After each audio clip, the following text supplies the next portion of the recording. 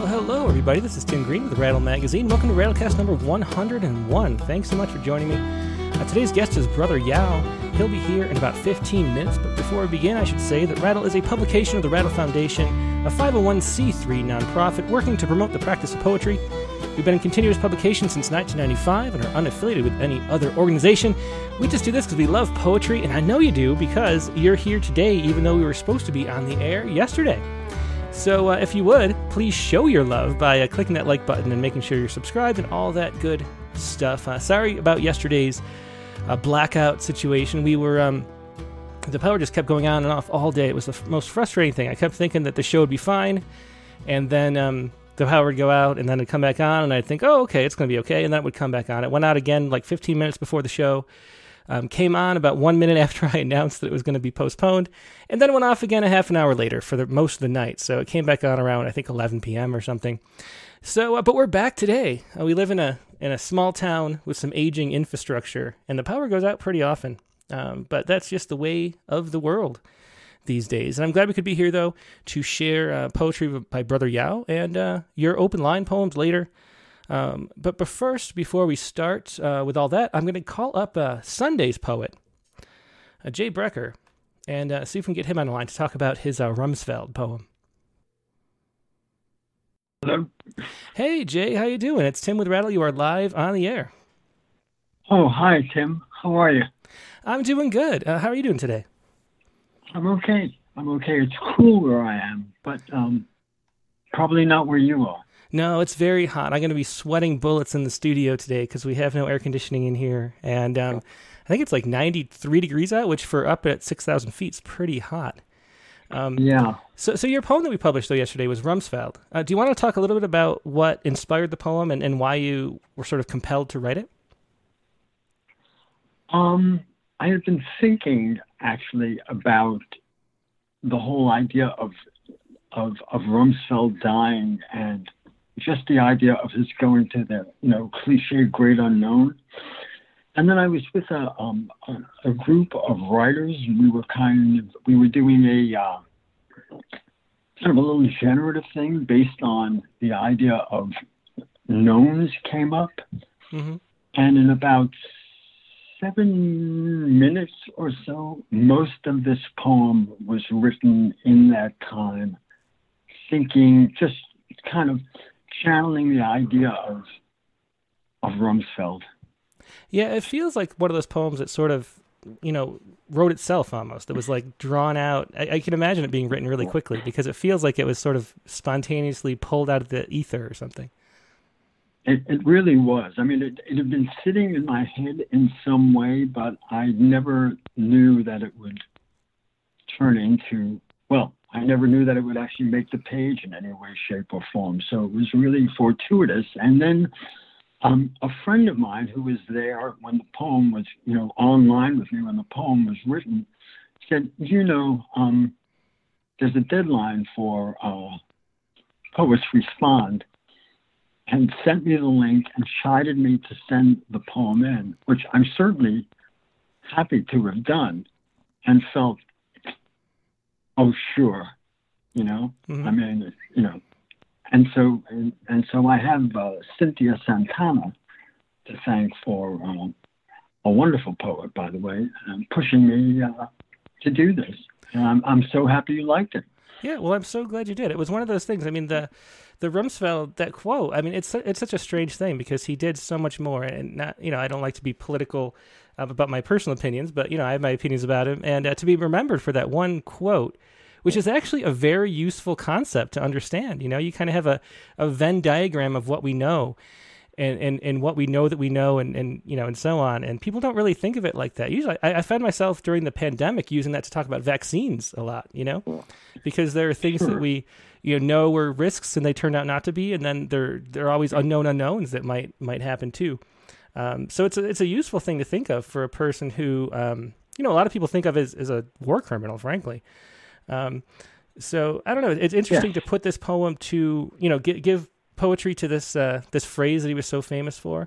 And also, the phrase itself, I think, comes from Keats, right? Oh, known unknown, from whom my being sips. Isn't that I don't know if he got it from there in purpose or if it just sort of filtered from there, but I think Keats is the first person to do it. So it starts with a poem and ends with a poem, right? Right. I mean, and I threw one in there that's not part of the quote. I mean, I threw in the unknown knowns. Yeah. Mm-hmm. Which I felt are the things that we refuse to know, that we know they're there. We're just, for whatever reason, lazy or anxious or afraid or in Rumsfeld's case, too brazen to care in some ways. Mm-hmm. Yeah. And so, there's a part of that. I kind of corrupted the quote, but that's okay. Yeah, that's definitely a poetic license. Well, why don't you go ahead and read Rumsfeld for us? Rumsfeld. No one seems to care what he knows now that he has entered the great unknown. He of the known knowns, the known unknowns, the unknown knowns, and the unknown unknowns. And I'm alone, afraid, unknowing, if anyone else knows or cares to know what I know or think I know of what happens when you find you know something you didn't know before, realize now that you know you still have no idea what you don't know now that an unknown is known. Did he know this, or was it foggy in that moment on Tuesday when he woke from an unremembered dream with a hunch there was something out there he should know about the great unknown? Excellent. Thanks so much for sharing that. I was saying that was Jay Becker with Rumsfeld after Rumsfeld passing away a couple weeks ago. Thanks so much for joining us, Jay. Thank you. Yeah, my pleasure. Hope you send something again soon. I sure will. Thanks, Tim. Yep. Really nice. Thank you for having me. Yeah, my pleasure. Take care. Bye. Bye. Yes, that was Jay Becker with Rumsfeld. And now let's see. We have a couple minutes. I want to look back in time. Now, as we all boil here, at least on the West Coast, I thought I'd go back 3 years. This is Heat from Ruth Bavetta, another West Coast poet. So apparently we were having heat and fire 3 years ago. 3 years ago this day. So this was Ruth Bavetta's Poets Respond poem, Heat. And we'll play this, and then we'll go to Brother Yao. Heat. And the sun said, "Let there be fire." And there was fire. And the fire said, "Let there be wind." And the wind was throbbing. And the beast of the flames pulled taut over the hills, said naught to the chaparral, and nil to the coyote. And the coyote ran, and the rabbits ran, and the deer and the rattlesnake and the quail ran. And the wind sprang from its kill, and tongue-licked the eaves, and the rafters, and the roof. And the smoke was air, and the air was smoke. The air was our bodies. It was the shadows against the sky. Once again, that was Ruth Bavetta from 2018. And her notice here, fire season has started with a bang this week. And the article here, I wonder if we can access it. Yeah. Fires across California force evacuations, claim homes, and at least one life. And there's a fire from, Klamathon fire, burning this week in Hornbrook, California, 3 years ago today. Let's see, we have a couple minutes. Let me do another Poets Respond poem from the past. Right now, as we're going on, the Major League Baseball Home Run Derby is going on. I'm sure everybody is really sad to miss it. I know I am. But here's a poem by Jennifer Rain Hancock. This is The Last Days of Baseball. She's writing, speaking of climate change again, poems about the effect that climate change will have on baseball.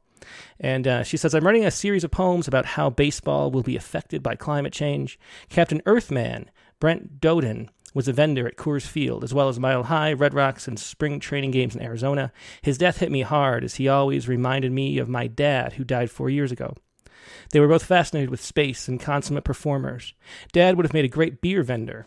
Captain Earthman leaves us to watch the game change as the Earth changes, and we are at a loss, a lack of political will to do anything about it.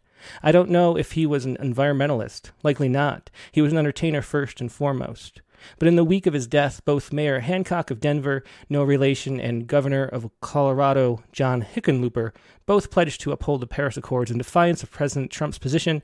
All of those things coming together as we deal with one of the worst fire seasons in the West in years that led to this poem. And this was July 13th, 2017, so a year before Ruth Bevetta's Heat poem. This is Jennifer Rain Hancock with In the Last Days of Baseball. The Last Days of Baseball. In Memoriam, Brent Doden, July 10th, 2017. Captain Earthman is dead. At the end of the Anthropocene, as we await Thor Ragnarok, as an iceberg the size of Delaware falls from Antarctica like a doomed hero, our angels have also fallen. Bowie would have asked whose shirt he wore. These last days, and aren't all days these days last days, we who need hope texted him 246 row 12, beers please. And he came. From as far away as first base, as far away as Earthman, where baseball used to be green. He came with our beers and our hope that the fires in Arizona won't touch Talking Stick. And beer and hope are all we have now, these last days of baseball, as Arizona burns and California, Utah, and Colorado burn and keep burning through irrigated and stadium-lit fields. Brent Doden told the Denver Post he'd like to die abducted by aliens. He knew the thin, clear air above Red Rocks could jog the steps with 20 beers when he was young. So he'd know. He'd say, "Take me home, guys. I've spent enough time here and they haven't learned anything. Peace, love, all that hippie shit on my harness pins, the rainbow flags in my Rockies cap." And we who need hope more than beer will text numbers his daughter will read in Hawaii. 119 row 3, 211 row 9. Coordinates in baseball as important as the 6-4-3 double play. They mean us, we, here in the safety of Coors Field while the world burns and Bowie's voice on vinyl floats through the open windows in Capitol Hill where the Beats used to beatnik. Captain Earthman has boarded the mothership, and we who need anything and everything but will settle for beer are waiting for him through the last days of baseball, which are the last days of cool spring training games and rain-drenched postseasons, the last days of our time here on Earth. And once again, that was Jennifer Rain Hancock with The Last Days of Baseball. And we're going to go now to Brother Yao. So hang on just a minute. I'm going to put up some the screen here, and we'll go to Brother Yao in just a minute. We'll be back after we connect.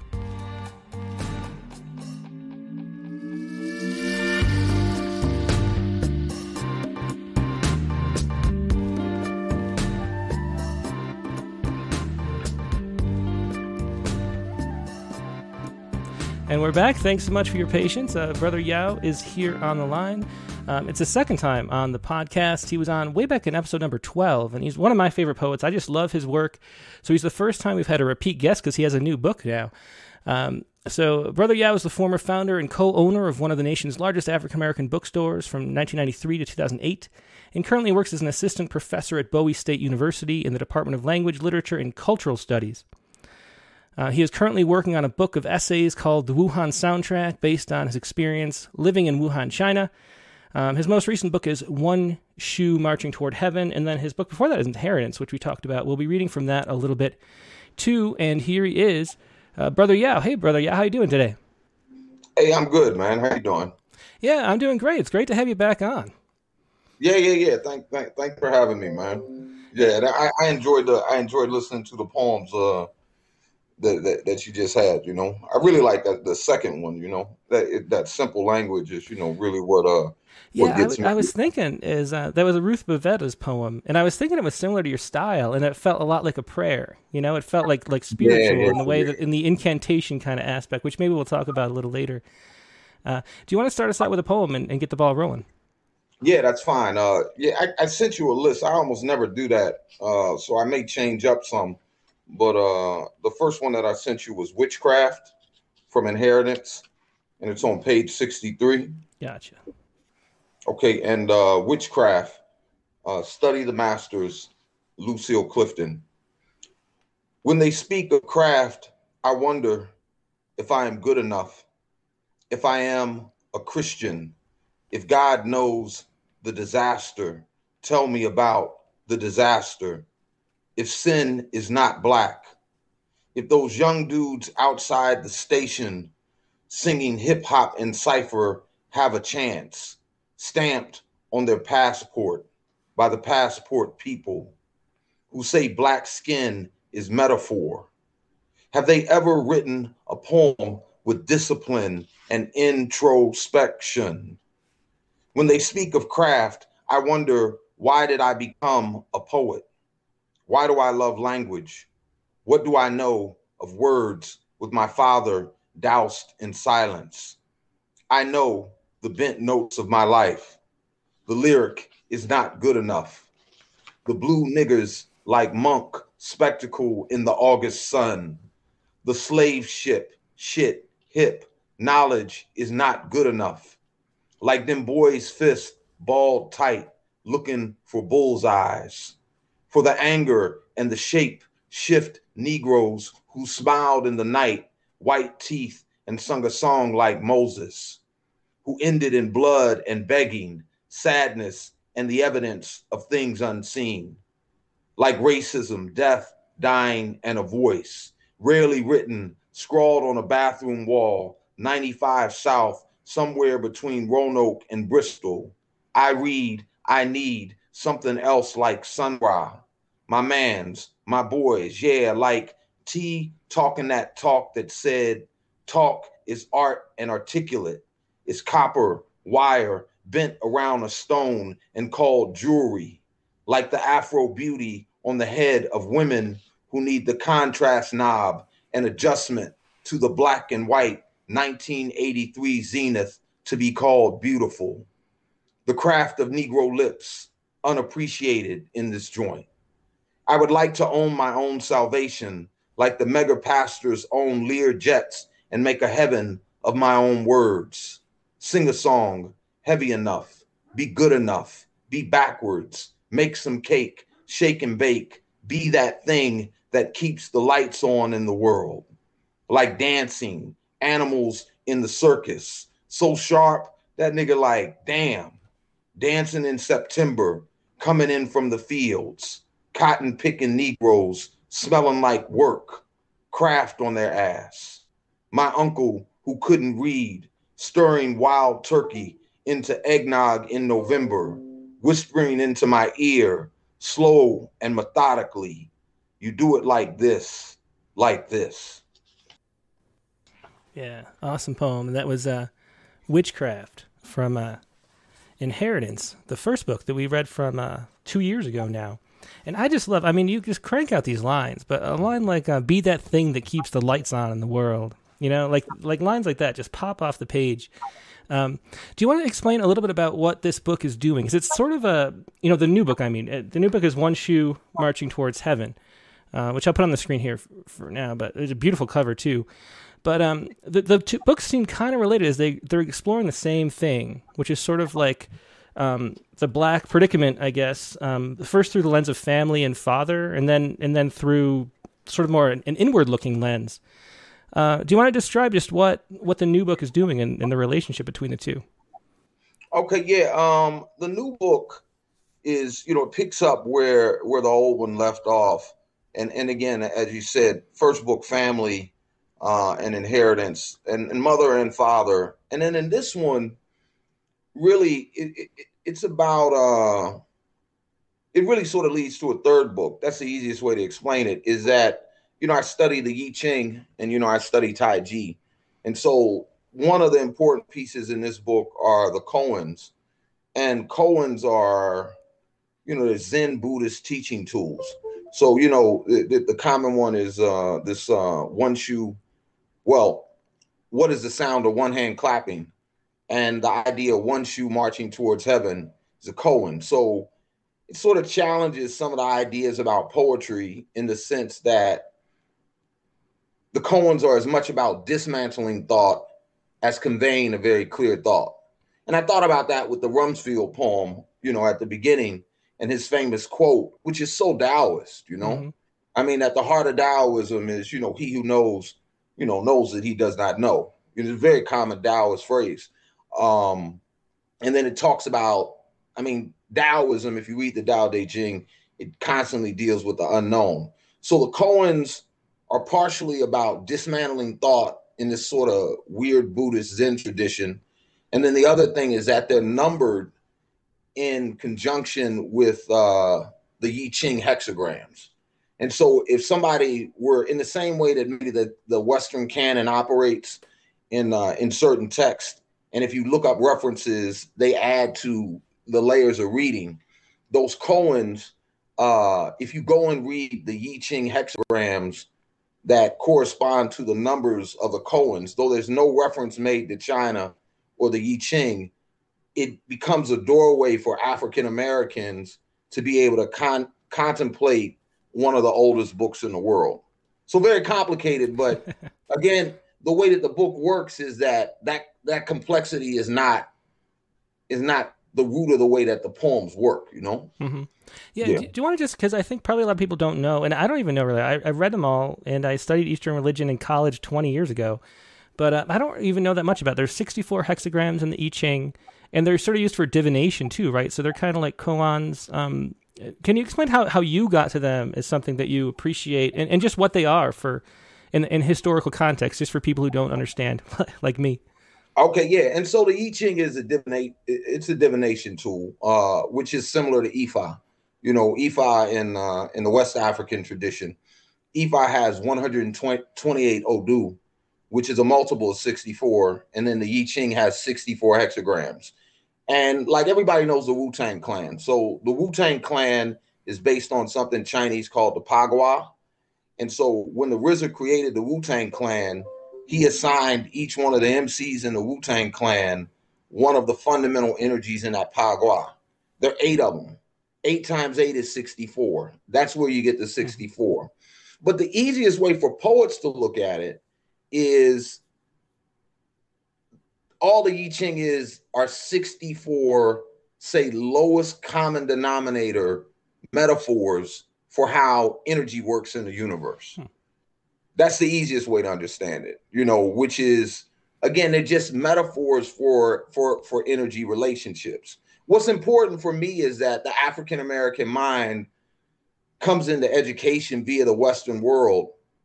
And a lot of what it is that I've learned about China has sort of opened me up to learning how to think in a different way. And so one of the things that, I want to do next, the next book would be 64 koans that all correspond to those I Ching hexagrams.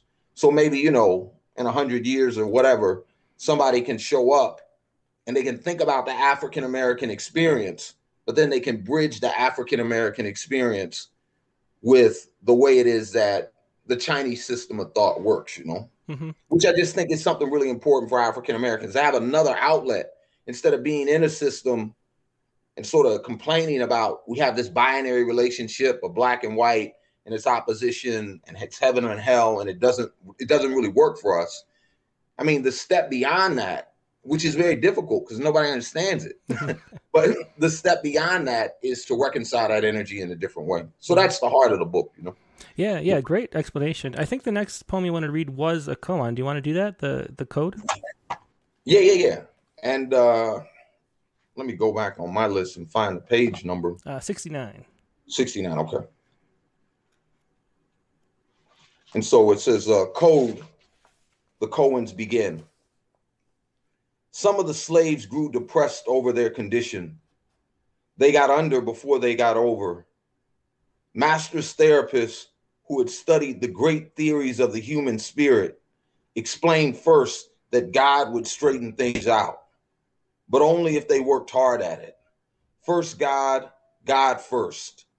Then onto the philosophies of great men, many who believed a nigger was worthy of slavery. He explained the ways one must approach a predicament with the right frame of mind. Whatever you do, don't run away. You can't run away from your problems. You must stay in the difficult position and deal with them. There is no freedom in running away. It was Code. The koans begin from one shoe marching towards heaven. Do you want to explain a little bit, too, about the concept of heaven? Because heaven, which I didn't realize, too, until I read, about the book in the back, I think, is that heaven's a different construct in Chinese tradition. That there's a different role of heaven than we think of as some kind of future destination, but heaven playing a role right now. Do you want to explain how that plays into the koan that is the title of the book? Heaven,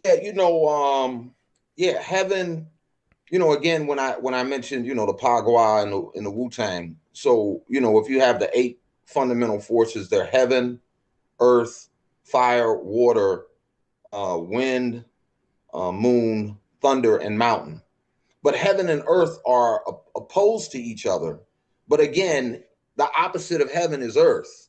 It's not that the opposite of heaven is hell. Mm-hmm. And so that's a fundamental. When I'm teaching my students in class, I always say, what's the opposite of heaven? And everybody says hell. And then I say, no.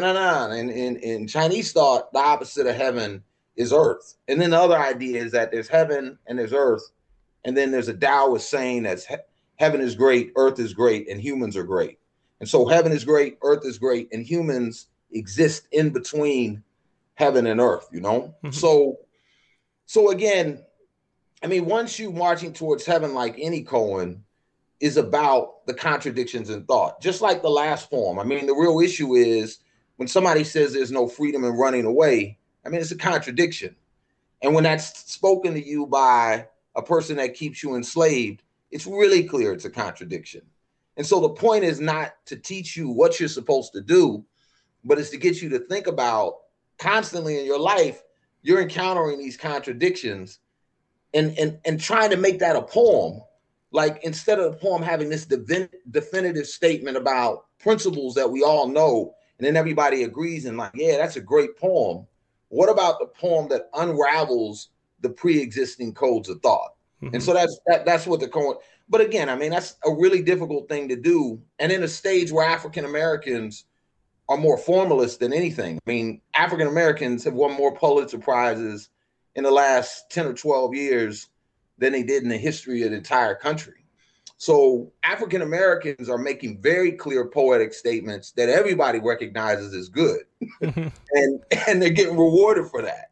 But there's something else about our predicament where, there's some other work we can do. So it's part of, and that's the reason I read the earlier poem about craft, mm-hmm. because that poem is about dealing with that tension about what does it mean to write a good poem, and what is the work that a good poem does, and how that gets recognized by the culture. Mm-hmm. Yeah, I think that's maybe why I love your poetry so much, is because it reaches for that mystery sort of beyond thought in a way that not a lot of poets do. I should say, if anybody has any questions for Brother Yao, I'm watching on the chat message on YouTube and Facebook. So if anybody has any questions, I will pass them along. So please leave them in the chat windows at those 2 places. Not Twitter. I don't pay attention to Twitter. But everywhere else, leave a question if you would like. Do you want to hear some more poems? Or read some more poems, I guess. I want to hear some more poems. Okay. And let me see what's the next one that I came up with. I got this list up here. Oh, yeah. Koan number 11, which is No Way. Let me find the page number here. 47. Okay, and it says, koan number 11, No Way. When you find yourself among the many selves slaved, you will know the slave. No self, no slave. No more, no way. That was koan number 11, No Way. And I don't know. Maybe I was reading about on your Free Black Space blog, and you had these lectures called the Black Lin lecture series, and you know the yin is the feminine energy, right, of the yin yang. And do you want to explain about how that plays into all this too that you're talking about? Okay, and you know, and I mean, yeah, yin is the feminine energy, and then again, if you look at the white and black of the yin and yang, it's the black part, you know. Mm-hmm. And the other thing too is, you know, and I just have to say this is that whereas in the Bible, you know, you can easily find that there are things about the Bible that suggest that women are marginalized, right? If you read the Tao Te Ching, it's really, really clear about women. Mm-hmm. I mean, it's like I get sustained by the Great Mother. And then it's almost like the most esteemed thing that you can do is be yin. And then, you know, I study Tai Chi, which is a yin martial art. Mm-hmm. So the whole idea there is that you practice being soft, and you learn about what the power is in being soft and being passive. So when you get to Black Yin, you know, the thing that I'm just getting at is that African Americans, it's like if the police stop you, I mean, you have to be soft. Mm-hmm. I mean, it's the whole point. I mean, you have to be passive. And you can call that feminine, but it's a power that, again, women have it, mm-hmm. but everybody can practice and adopt that. And so there's a lot of frustration that comes from the African-American community because we don't want to be soft, or we imagine that when we're forced to be soft, we really want to be hard because we think being hard is more powerful. Mm-hmm. But within Chinese culture, it's really clear that whether you got to be soft or hard, there are proper ways to cultivate power under either circumstance. So African Americans in the South, a lot of times, are by their nature, they understand they're not more powerless. They just understand yin power in some other ways because the phenomena of racism and the way it constructs their lives demands that they cultivate that type of power in some different ways. So that's a lot of what the Black Yin, you know, lectures and ideas about. Mm-hmm. I know I sound so much like a philosopher outside of a poet, but I guess philosophers and poets have always had, you know, connections, you know. I mean, you know, they go together, yeah. Mm-hmm. Yeah, exactly. And, you know, the soft power of like water to erode rock, you know, that, you know, there's a way that's more powerful in a lot of ways. Do you want to read another poem? Yeah. And I'll read this one, Koan number 18, Working on What's Spoiled. If your mother hurts you, be gentle with the memory. Gently untangle the knots as though her hair was like a white woman's, long and stringy. Unravel it and then braid it again softly into the night. If your father hurts you, try not to descend into the fog of that nigger ain't shit. Many do not know their fathers or what forest he runs through still to this day. Work on what has been spoiled by the heavy rain and storms, what has lost its luster, the dirt, the worn shoe shines again with elbow grease and sweat. Know what you must do, how it is done. And that was Koan 18, Working on What's Spoiled, from One Shoe Marching Towards Heaven. You mentioned your practice in Tai Chi. How does that relate to poetry? I mean, it feels like the you know that's the movements of you know the Chi. Is it something you do every morning? And I think you mentioned before in the last podcast that you write every morning. Is sort of that like a physical manifestation of the poetry? I'm really interested in the way you write, because there's really the sense of like scripture almost coming out, like you're channeling something. And I'm really interested in how you get to that space. Is Tai Chi part of your writing process? And, you know, this is the thing, man. You know, at this point in time, man, Tai Chi has completely overtaken my writing. I haven't even written a poem in a long time. And when I listened to the old Rattle interview, one of the things that, you know, I talked about was in my ritual and writing every day, I'm about, poetry for me is a way to translate or to speak about specific modes of human cognition. And what I like about Taiji is that I am able to communicate and use those modes of cognition and be in my body and use my mind and then feel some spiritual energy as a connection with that. And then I don't have to name it. Like, that's part of why I really like it so much, because, and again, like when we talk about the trope of the body, I don't even understand anybody running around talking about a black body. It's absurd. I mean, why? I mean, because, our bodies are given to us as ways. I mean, there are advantages to the body no matter how anybody looks at you. There are internal dynamics. And so we could just as sure create a whole mode of art that talks about how powerful that is to be conscious in a body as compared to thinking about an external idea of how someone views our body. Because the one thing I know about my body, and I've learned it through Taiji, is, you have no idea. No matter what's going on, whether I'm short, fat, skinny, what, you have no idea when you look at someone how vast and powerful their mind is, spiritually where they are, and the capacity for connection. And so Taiji has provided me with a certainty that, I guess, to sound like the poem, has a lot to deal with known unknowns and learning about the unknown, but a certainty that I can engage in that dialogue and do that work. And I don't have to prove it to anybody or tell anybody about it, but it's like I exist. And I'm certain of that when I practice, So I think, I'll probably get back to writing. I want to finish this book of Koans, that's the most important thing. But I'm not sure at this point if I'll ever write. But I have another poem that I do want to read, but that I accidentally wrote in the last 2 months or whatever. But again, I'm not sure if I'll write in the same way that I used to write, because it's all wide open. It's almost like I don't know what to write, because so many of the things that I experience seem to be beyond words. Interesting. Do you feel like, if Tai Chi is doing the same thing, but there's no record of it, and there's nothing you can pass on, it's just internal. Do you feel like because you can't pass it on to anybody that something's missing out? One of the things that this book feels like it's written for Black people, right? It's not written sort of, a lot of poetry about, racial stuff is written sort of toward white audiences. And this is very clearly, it seems to me, written for a Black audience, and as a wisdom to be passed on, And, but if you're doing... I'm so glad you said that, man. Because I think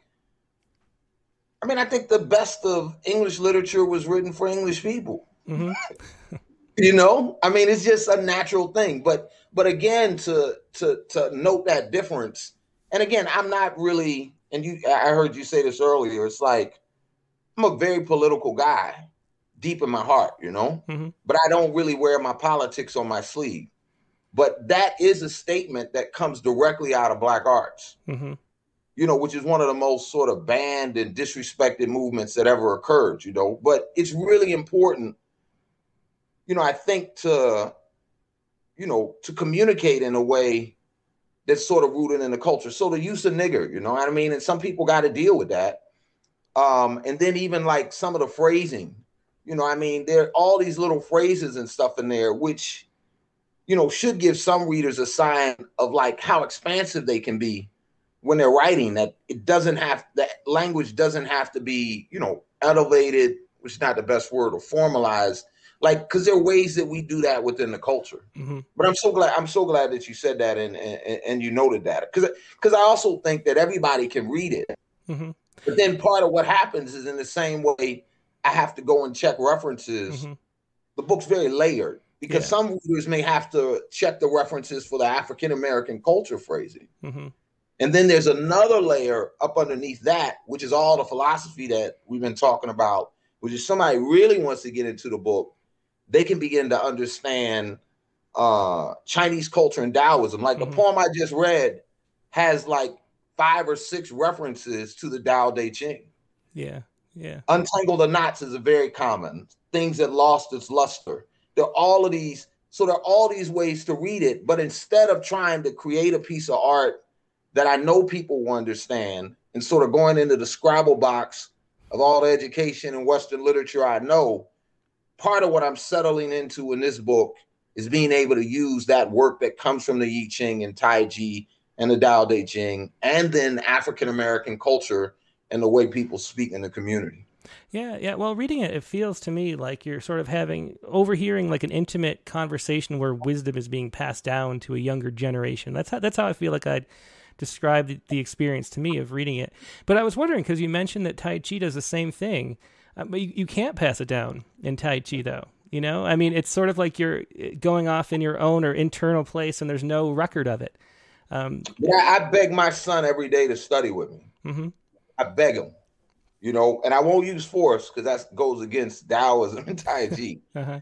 And he's older, you know. And then the other thing is I've really thought about, even though I'm 50, having another child, man, because I'm just like, because the thing is Tai Chi was created like 400 years ago, and it's got clear lineage through generations. So, yeah, you're right that it is a really serious issue. And I teach some people, but almost all my students are older. But I'm actively looking for a young person that I can teach Tai Chi to, so that they can teach it to another. The question that you raise is really powerful. But I also think that's the Jollies. Mm-hmm. So you go to West Africa and the griots, and and a Jolly, and they always give the example with Roots that Alex Haley goes to, Senegal or Gambia, and he sits down with a Jolly, and the Jolly gives him begins to tell him who his ancestors are, and does that for a whole day. Then they go to sleep. He comes back up, tells them who his ancestors are the next day. He does it for 3 days. And so they have this clear lineage that's connected to, the court of Sundiata. And then it's about poetry. It's about djembes, orchestra, music. And so that's one of the things. I mean, I would even argue that rather than relying on ideas about documented history, that part of what folks need to do is sort of internalize that within their families and just be clear about, because that's really the way the record is like the documented history sort of grows after that. It's not, so people come from families where they don't have their history and they go to the library. But there's another level where the library exists within the actual family and is in the people. And if they're systematic about it, they do. And I think that's the end of slavery. I mean, that's the real end of slavery. The real end of slavery is not some law. The real end of slavery is a clarified consciousness that's able to do some things in some very different ways. And then again, pass that down to generations, because that's what Africans were doing before we got here. Mm-hmm. So, yeah. Yeah, great explanation. Do you want to read another poem? Yeah, sure. And this is, the other thing in the book is it's a fair amount of poems that sort of read like jazz. And this is, because I've always been fascinated with the jazz poems. So there are koans here, and then there are also poems that are working with my idea of a jazz aesthetic, And so this is Broken Glass. Hope is Billy's voice raised to the tone of perfection, so that she floated just out of the range of the melody to say things be that way sometime. Almost all the time, if you come from where I'm from. Sometimes you dream money and wake up with pennies. Other times you dream peace and wake up at war. Black birds in the trash on Sunday. Organs medicate mourning for preaching. Bad boys roll over, liquor breath in their beds, shake their head at last night, shoving sheets between their legs. A cold winter morning has hope frosted on the windows. Write your name in it. Steam out of a tiny cup. Nothing lasts forever. All disappears. Cold will win against heat until some fool thinks to sing, I love you. I was loved. This is what you have done to me. Heartbreak is about eternal resurrection. Then spirit, crackheads, wandering in the early morning or late at night. What difference does it make? Billy's voice blowing, its changing geometry, a flag shaped by wind and the body being blown away. And that was Broken Glass from One Shoe Marching Toward Heaven. I want to make sure we get to enough poems, so can you read another one? Okay, and I didn't put this one on the list, and I think I may have read this last time, but I want to read it again. But this is on page 30. My father rides his horses into the distance. What now? She asks and slams the door. Violence hidden and the sex underneath that. Walk across the room and cry a little, but don't let nobody see it. Both of them, like opposites and ideas, with flesh pasted onto skeletons. Then the dust comes, then the speeches, the long rants and heads, fights that have no words, the dead people who could not rest, the sun going down. The old streets of the city where once there were horses, a man singing ice, milk, butter, bread, what it's all about. He goes outside and talks to the man in the always winter, the cold heated by his breath. He whispers and the white smoke rises. He sings the only song he knows. He will not go back into the house. He buys a horse who is too old to run and grabs the rope and walks him down the street and into the night, and the cold swallows him. Yeah, that's a great poem. My father rides his horse into the distance. I was just I saw a discussion on Facebook earlier about the way that we sort of teach creative writing as being the Western influences of it. It was an article about, I think, the show don't tell, the idea of using visual imagery in poetry, and you having such a multicultural background. How much of those sort of writing craft, and the first poem talked about it too, which is why I was thinking about it earlier.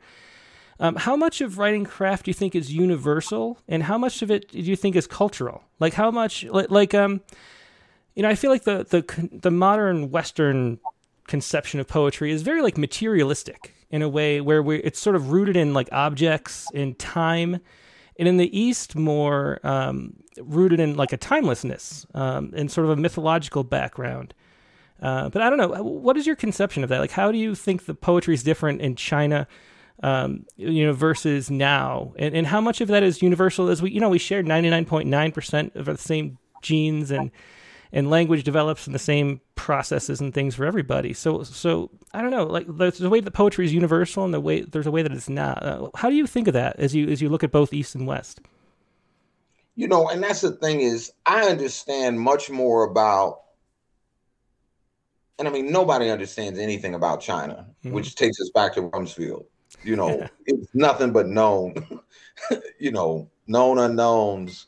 I mean, China is just some whole nother level stuff, which is why there's no discovery, and like challenge ideas of Western intellectualism are different, very different from the way China is approached, because the amount of accumulated knowledge is so vast, But my relationship to Chinese poetry is more limited than my relationship to, say, Taiji and the I Ching, and Taoism, So I preface with that. But the other thing I would just say, man, is like, and it's really important, the English scholar, man, is an agent of the empire, and like when the British and people are running around talking about transcendental Western literature, how can you separate that from colonialism? Everybody else is like, if they didn't have literature, it gets destroyed. It can't get taught. So there's a false proposition in the Western transcendental. But I think what is really universal is metaphor, and metaphor as a tool which helps us convey internal human cognition that doesn't have words and connect it. The whole act of comparison is to be like, Tim, you don't understand what I'm saying. Oh, like I always use the example, what is it called? A durian, which is a fruit in China that they eat. And a lot of people don't know it. So I say, Tim, you know what a pineapple looks like. I use a comparison, a simile, to take you all the way across the world and begin to sketch the initial part in your mind. And then what I do is I make adjustments to it. So I say it's like a pineapple, but it's bigger. Mm-hmm. Then the color is almost the same. The skin is very similar. And that's what's universal about poetry and language and what anybody in the world does. And again, if you go back to the British scholar, I mean, like the whole example of somebody's skin being white as snow. I mean, if you live in Africa and it don't snow where you at, you on the equator, it's not that the literature is bad, but it's definitely not transcendental if the comparative that's being used is part of nature that you don't have access to. Mm-hmm. So again, the other thing about the engagement with China, man, is like, I mean, they be translating all the time.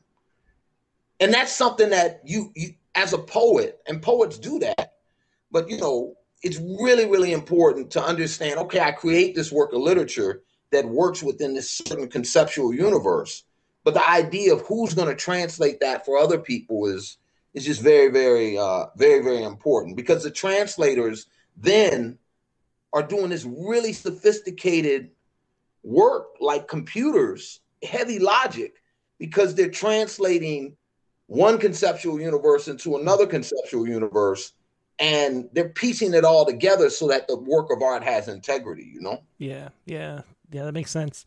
We're starting to break up a little bit. I'm going to hang up and just call you right back immediately to get a better connection. Yeah, just 1 second. So about China, the thing, I want to talk about the mystery of China, because it is such a mystery. It's fascinating. The thing that I always think about is that there are pyramids in China. There's a whole valley of pyramids. And when people ask, like, why don't you dig these up? They're like, well, they'll be there in 1,000 years, so we can dig them up then. And the difference between that mindset and like our mindset here in the United States is just so vast that's like the example that I think of for how different the way of just situating yourself within the universe is. So you talk a little bit about that, because you've been, you love China. You've been there several times for extended periods of time. When was the last time you were there? Like 2-3 years ago, something like that? Yeah, I think 2018. Mm-hmm. I think I plan to go back to the COVID summer for maybe 3 months. Mm-hmm. and with COVID, I wasn't able to go. Yeah, I mean, it's just, and again, I gotta say this with Tai Chi. I practice Tai Chi almost 10,000 hours now. I mean, some days that's all I do. And that's very Chinese. It's like I go to China and I'll be practicing Tai Chi with somebody in China who've been practicing 3 hours a day or 5 hours a day, or they did that for 20 years or 30 years. So it's like I'm deep in the art, but I'm nowhere near an expert. And then that's the other thing that you get as you do it, is you start to understand how you think it's new, but you're not discovering anything about Tai Chi. And that's an important thing you got to learn about the Chinese mind, is that people do things for 5 decades and discover nothing because somebody else did it for 7 decades before them. And so, and Chinese people as a culture, they're fascinated by America and our capacity to discover things and invent. But the other reality is that it's only like a 1% to be inventing stuff. Yeah. It's a very small group that invents, and we all benefit from that. And that's what makes America great. But the other thing about China, too, is that in terms of arts and some of the things they do, like when you deal with math or even what people call Chinese duplication, it's sort of like if a child writes 5 sentences and you copy the sentences that the child wrote, you didn't steal nothing from them. And Chinese people in some regards are so sophisticated that they imagine that the things that they're like, we didn't invent it.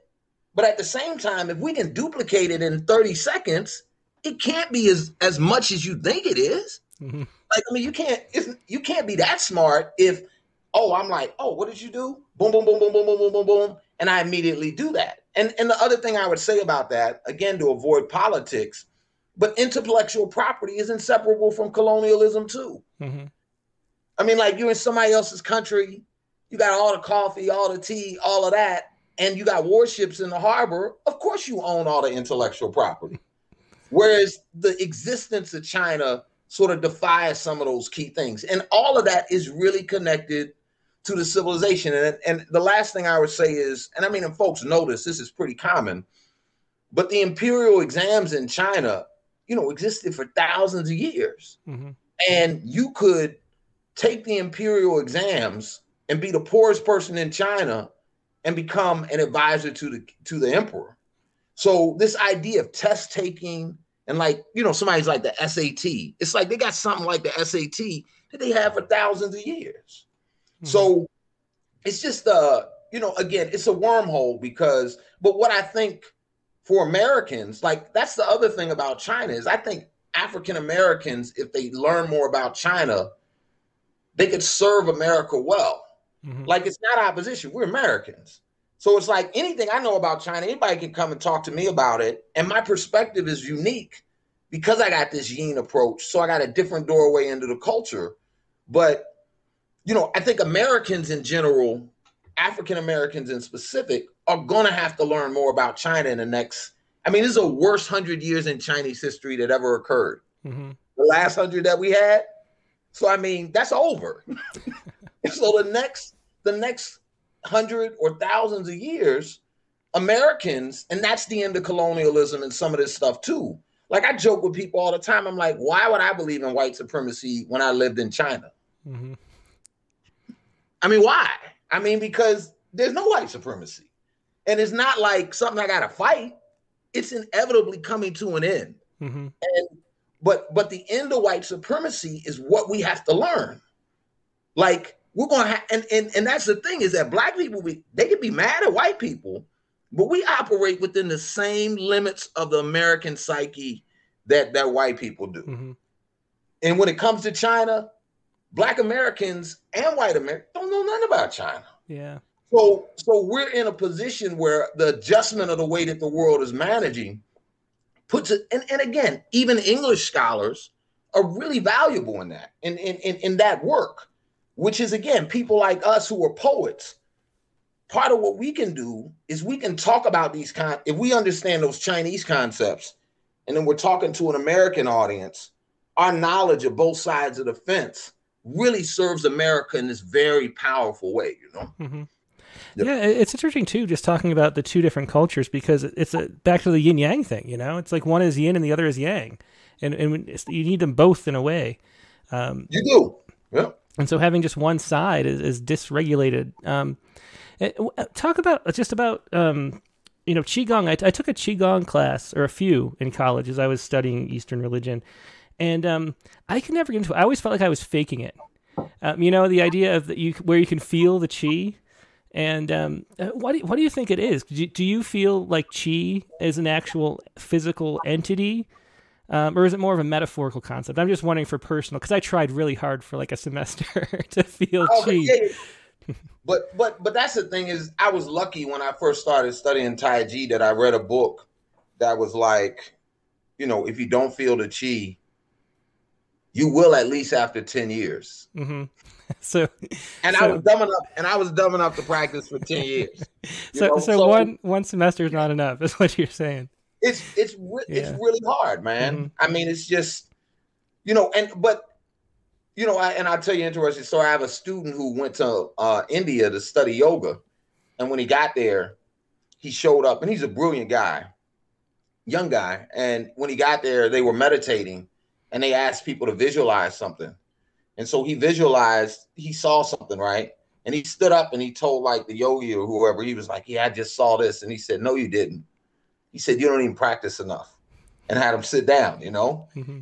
And I think that's part of the way some of this stuff works, is that when we're thinking about performance and showing that we have knowledge, there's a way where we want to comprehend something in this way that's very different than if those contours and these ways of teaching human cognition have been practiced by all these people for these long periods of time, you know? Mm-hmm. So the real issue, and again, we can benefit from that by looking at Chinese culture, or, you know, some parts of Chinese culture, is, I mean, it just takes time, you know, and you don't rush it.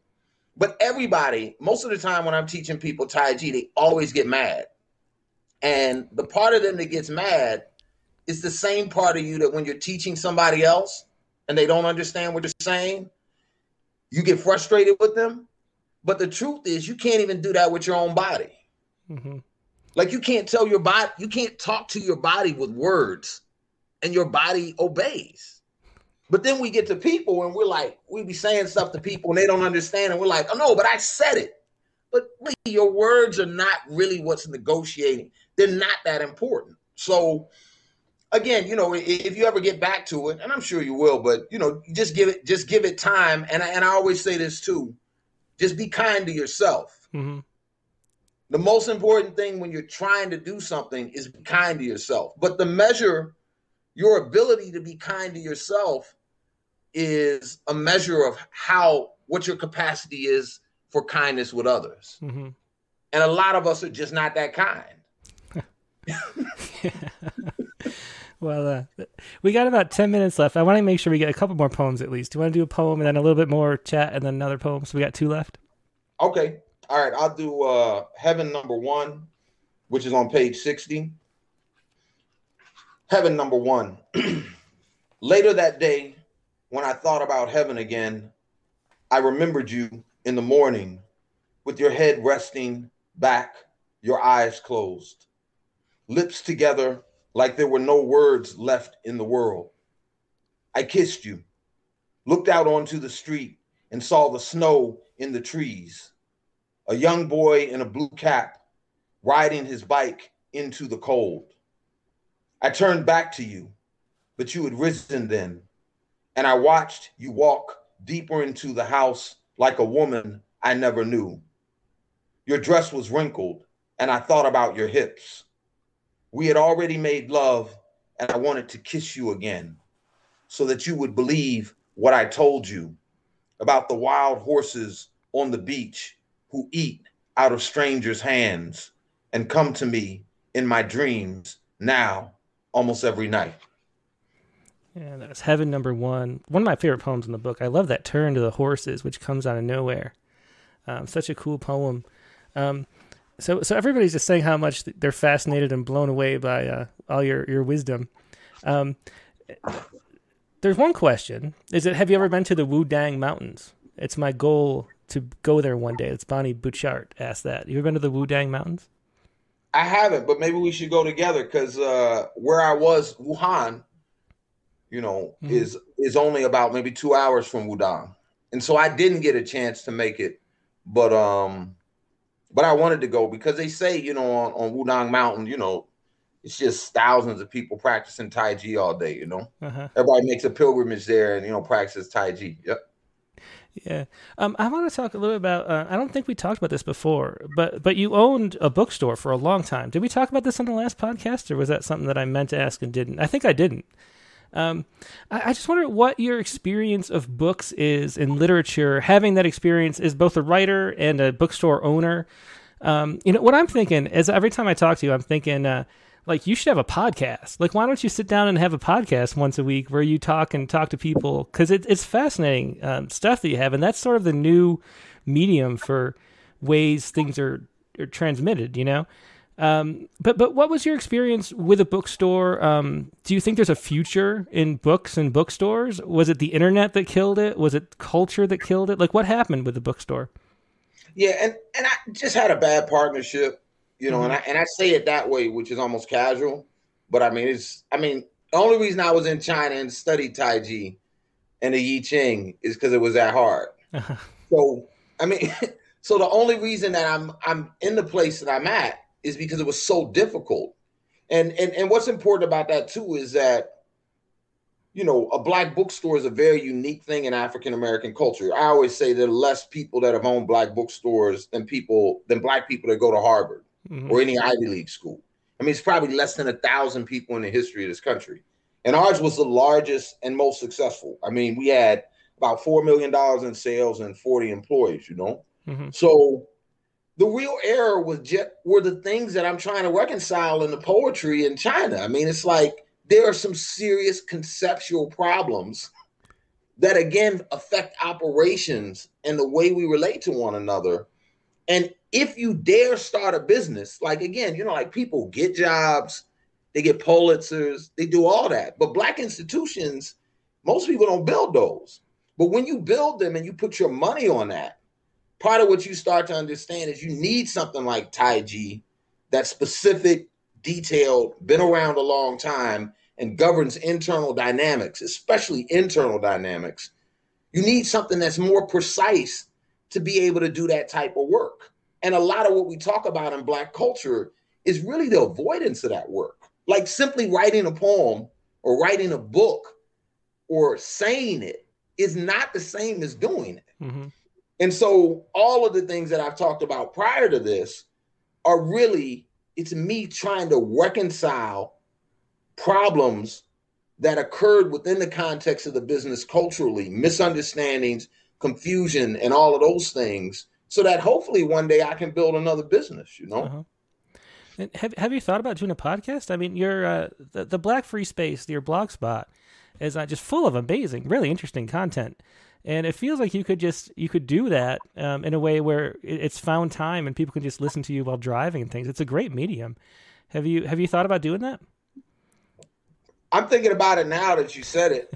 I mean, I had another friend that I talked to that had mentioned that to me. But, you know, I mean, I've been very isolated too, you know, that's part of what it took to practice.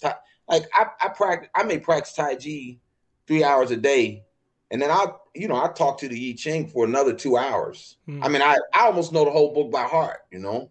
So it's like, there's a certain isolation that's required to do that. And then I'm also not big on the words thing. You know what I mean? Even though I'm talking to you and we have this relationship that's lasted for quite a bit of time, you know, I a lot of times I just don't talk to people. Mm-hmm. You know, I'm just sort of studying or, you know, out my own head. But I'm going to think about that. I really appreciate that. I think you should. I'd love to listen to it much more. And that kind of, one of the things I was wondering too was how come fewer, you know, not many of the poems in the books are published. And I was wondering why you don't seem to pursue publication, because there are great poems in here that you could publish really easily. So I guess it's the reclusive nature. I don't even submit anymore. I'm not, I mean, because again, man, submission is a bad word, man. It is. You know? I mean, it's a bad word. I mean, you know, I run around this show, I'd be like, Timothy, submit to me. You know, I mean, it's crazy. I like to call it an offering. Make an offering. Yeah. But I rarely submit poems now, you know. Mm-hmm. But I may get back out there and and submit a few. Yeah. Well, keep coming this direction. We're pretty much out of time. Do you want to finish out with a last poem?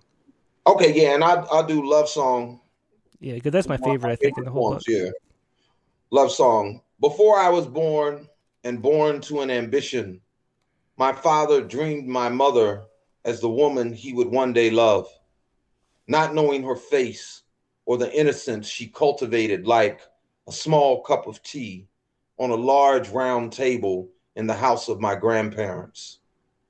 My grandfather's anger rattled the table. He slammed his hand down, and my mother sipped calmly from the chipped teacup. There was a place near the rim where she ran her tongue across it, the tiny waves. I was a dream then. We all are dreams. Nothing is impossible, they would tell me. We are all like the land, boundless and deep, stretching into horizons, beautiful and vast. When I am singing their song, even now, under the gentle fires of a calm life, I think of their love. It's shaped like clouds, covering a moon at night. Sometimes you can see through them, the moon there, shining bright, a strange flower in the sky. Awesome. That was Love Song from One Shoe Marching Towards Heaven, the newest book by Brother Yao. Thanks so much for being a guest. It's just always my pleasure. I love talking to you. Thanks for being here and sharing this new book with us.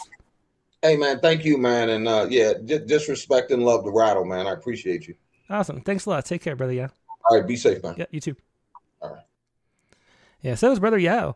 And now you can see why he's the first poet I wanted to have on for a second time, because I love just there's so much to share inside Brother Yao between those ears. And it's just great to sit and listen and talk to him. Let's see. So we're going to take a brief break. I'm going to get everything set up, and we're going to do the open lines. We have Poet Respond poems if you want. We have a prompt, and the prompt this week was to write a poem based on an idiom. So if you have your idiom poems, we can share those. Now, how you do it, let me put this up on screen. I'll put the this new open mic show details up on screen during the break. So what you do is you email your poem first to openmic, that's openmic at rattle.com if you haven't yet. That way I can pull it up and show it on screen as you read. Then you can call in over one or the other over Skype or the phone. So over Skype, it's Rattle Poetry, all one word. Just send me a chat message, say hi. That'll get you on the call list for tonight, and I'll call you back when it's your turn. The other option is to use the phone, 818-850-7727. That's 818-850-7727. And just let it ring a few times, hang up, and likewise, you'll get onto the phone call list. We have Angela Gardner, Richard Westheimer, Nivedita, David Reagan, looks like a new first-time caller. We'll accept that. We have Lincoln Harris. We have Susan Talley so far. Those are the people who would like to. Greg Bell and Nurse Shanti both called on Sunday when we were, yesterday when we were off the air, so maybe they can come back too. So we have a lot of people coming up, so that's how you do it. I'm going to put on some music really quick and stretch my legs and get everything set up, and then I will be right back with open lines.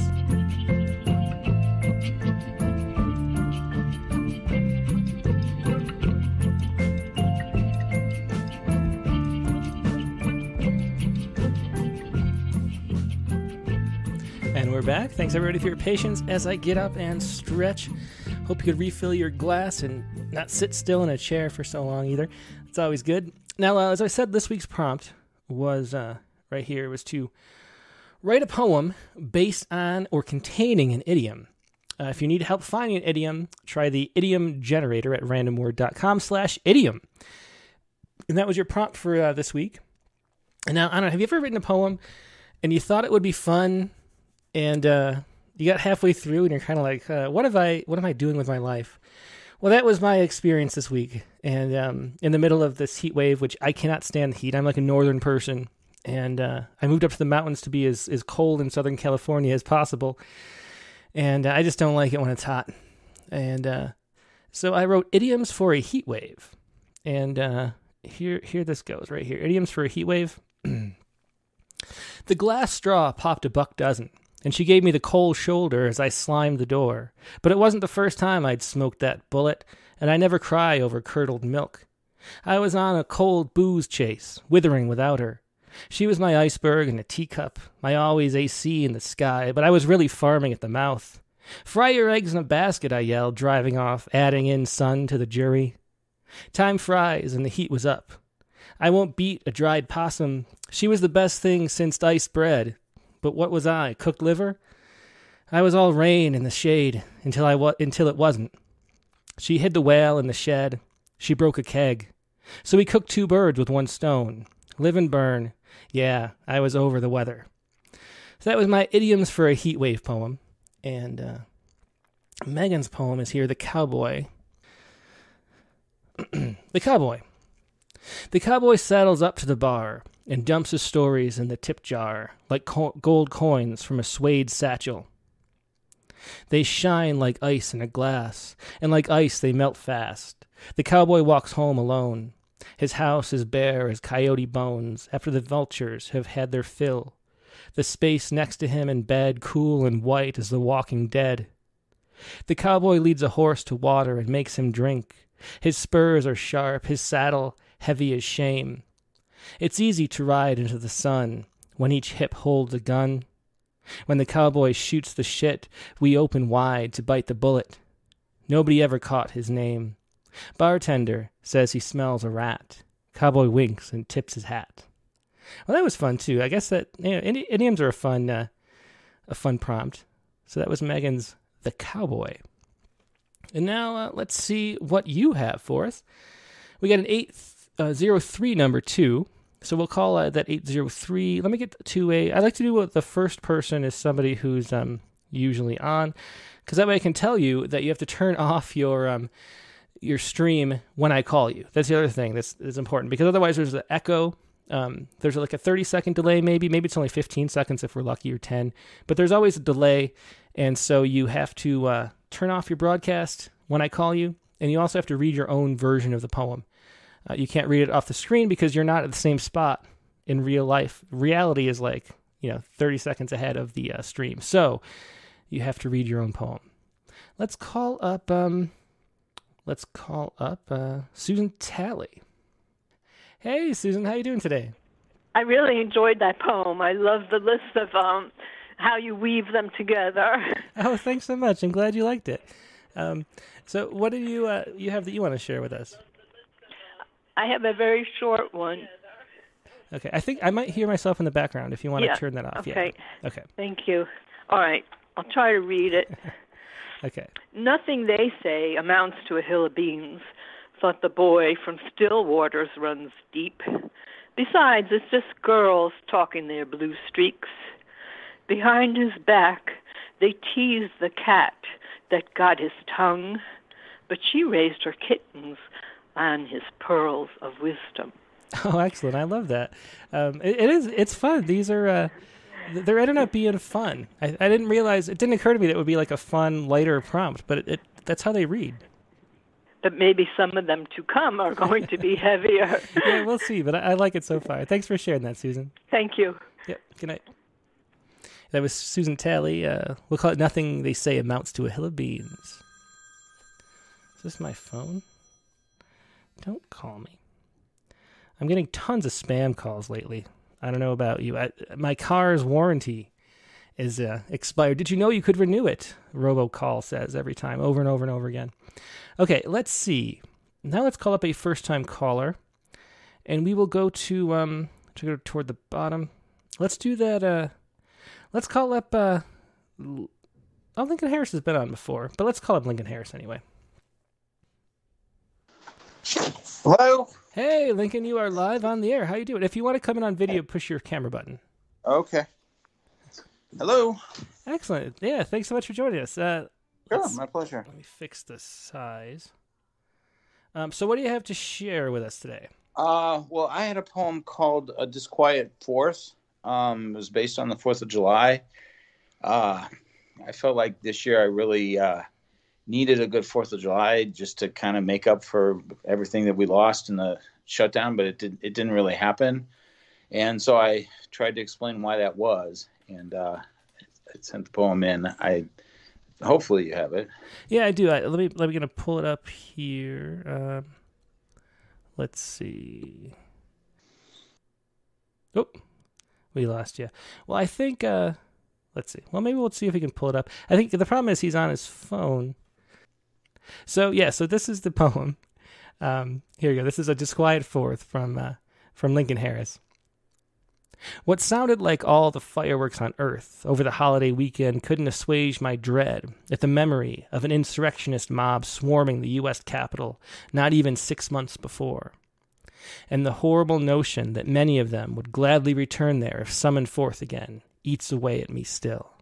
That is A Disquiet Fourth. Thanks for sharing that. Sorry we couldn't connect and figure that out, Lincoln, but that was Lincoln Harris from Chicago, Illinois, with A Disquiet Fourth, the 4th of July poem.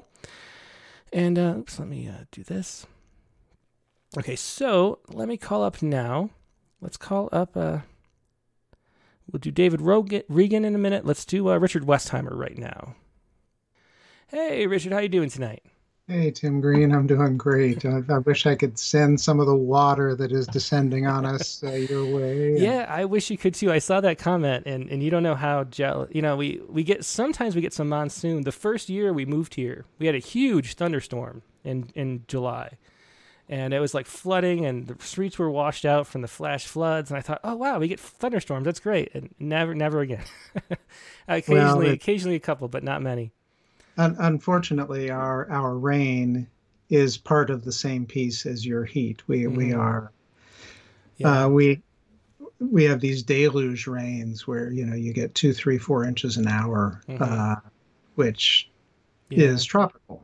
It's not, It's from the jet stream. The jet stream's weaker because of the difference in temperature gradient between the North Pole and the equator, and so it's weaker, so it waves more, and you get these things called quasi-stationary Rossby waves that just make everything stuck. They're like someone stuck in line, and so you get tons of rain or you get tons of heat because everything just builds up.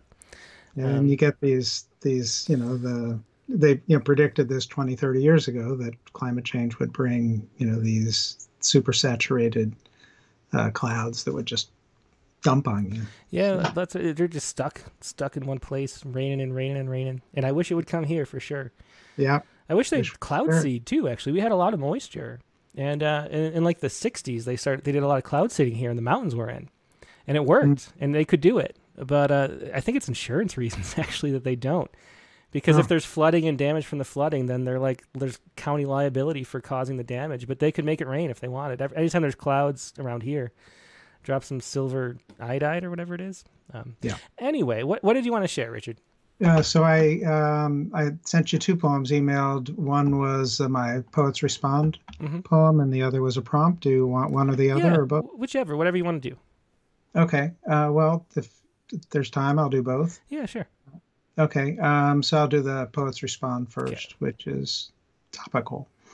And that's Silent by the Great Collapse, which is very much about this rainy time that we've had. Okay, well, I guess it doesn't need an introduction. Let's dive right in. Yeah, does not. Silent by the Great Collapse. Off the coast of Yucatan, lightning ignites natural gas leaking from an underwater pipeline. From the air, it appears the sea itself is on fire. A rupture in the ocean roils in flame. Everything burns. On our dead-end country lane, scrolls of sycamore bark lie curled in the morning sun. Heat waves rise from the pavement, appear as if a breeze rustles the olive-green husks, which lay still in the sullen air. Sycamore limbs spread broad overhead. I am grateful for shade. Some see an eye of fire. I see augury ripped through rolling waves, a dragon's breath caldera churning. Fire from sea surface all the way down. What was alive in that pelagic column has fled. What was dead has howled into something unholy, a shaft of calamity connected to everything. Deep beneath the seething, the Campeche seabed recalls Pangea. The creek by the road runs wild after 100-year rain. Heavy deadfalls heaves deadfalls at the silt-washed banks. Roots exposed by the torrent hold on, weave air and roiling water into a fabric of space-time. The bottomlands, roused, slough centuries of topsoil to the stream, to the river, to the sea. The flooding recedes, leaving eddied pooled. A great blue heron takes flight. The blaze is extinguished, but fire persists. The ocean floor, strapped down by pipeline, bides time in epochs. Soil washed in from broad rivers settles in silty layers. Upstream, another 100-year rain undercuts the sycamore. The old one loses its grip in the saturated soil, topples like Jack's giant to the road, blacktop crushed to rubble. I stand back between tree and home, silent by the great collapse. The uprooted mother tree leaves an open wound. The forest weeps. Yeah, really interesting poem. Thanks for sharing that, Richard. That was Silent by the Great Collapse. And that was such crazy video of that burning, whatever, natural gas leaking inferno in the ocean thing. That's hard to believe that's even possible. Yeah. And, it's one of the poems we talked about earlier. I think, there were billions of living things in that column of fire, right? We don't think about, that. We think about the fire, but the planktonic life there was all extinguished. Yeah. Well, at least just to relieve, it can't be on fire underwater. So there needs the oxygen, right. So at least the methane was just passing by most of them. Yeah. Just the surface, though. Yikes. Okay, so what was the prompt poem? What is the mole? What to the mole is a mountain? So that's self-explanatory also. Yeah. Okay. It was using that as the idiom.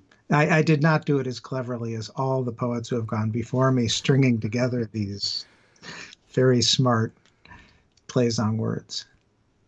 So, should I go ahead? Yeah, go ahead. Yeah. What to the mole is a mountain? If I could make a mountain from a molehill, I would climb it in day and sleep at night under the stars in the clear, chill air away from summer's heat. Find a place that I alone will know.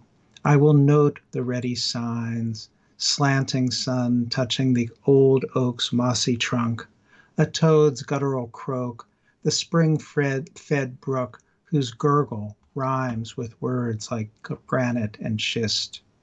But I'd miss the warm places below, would wander back down and feel the rocky path give way to foothill and field, turn back and see the mountain had receded into myth.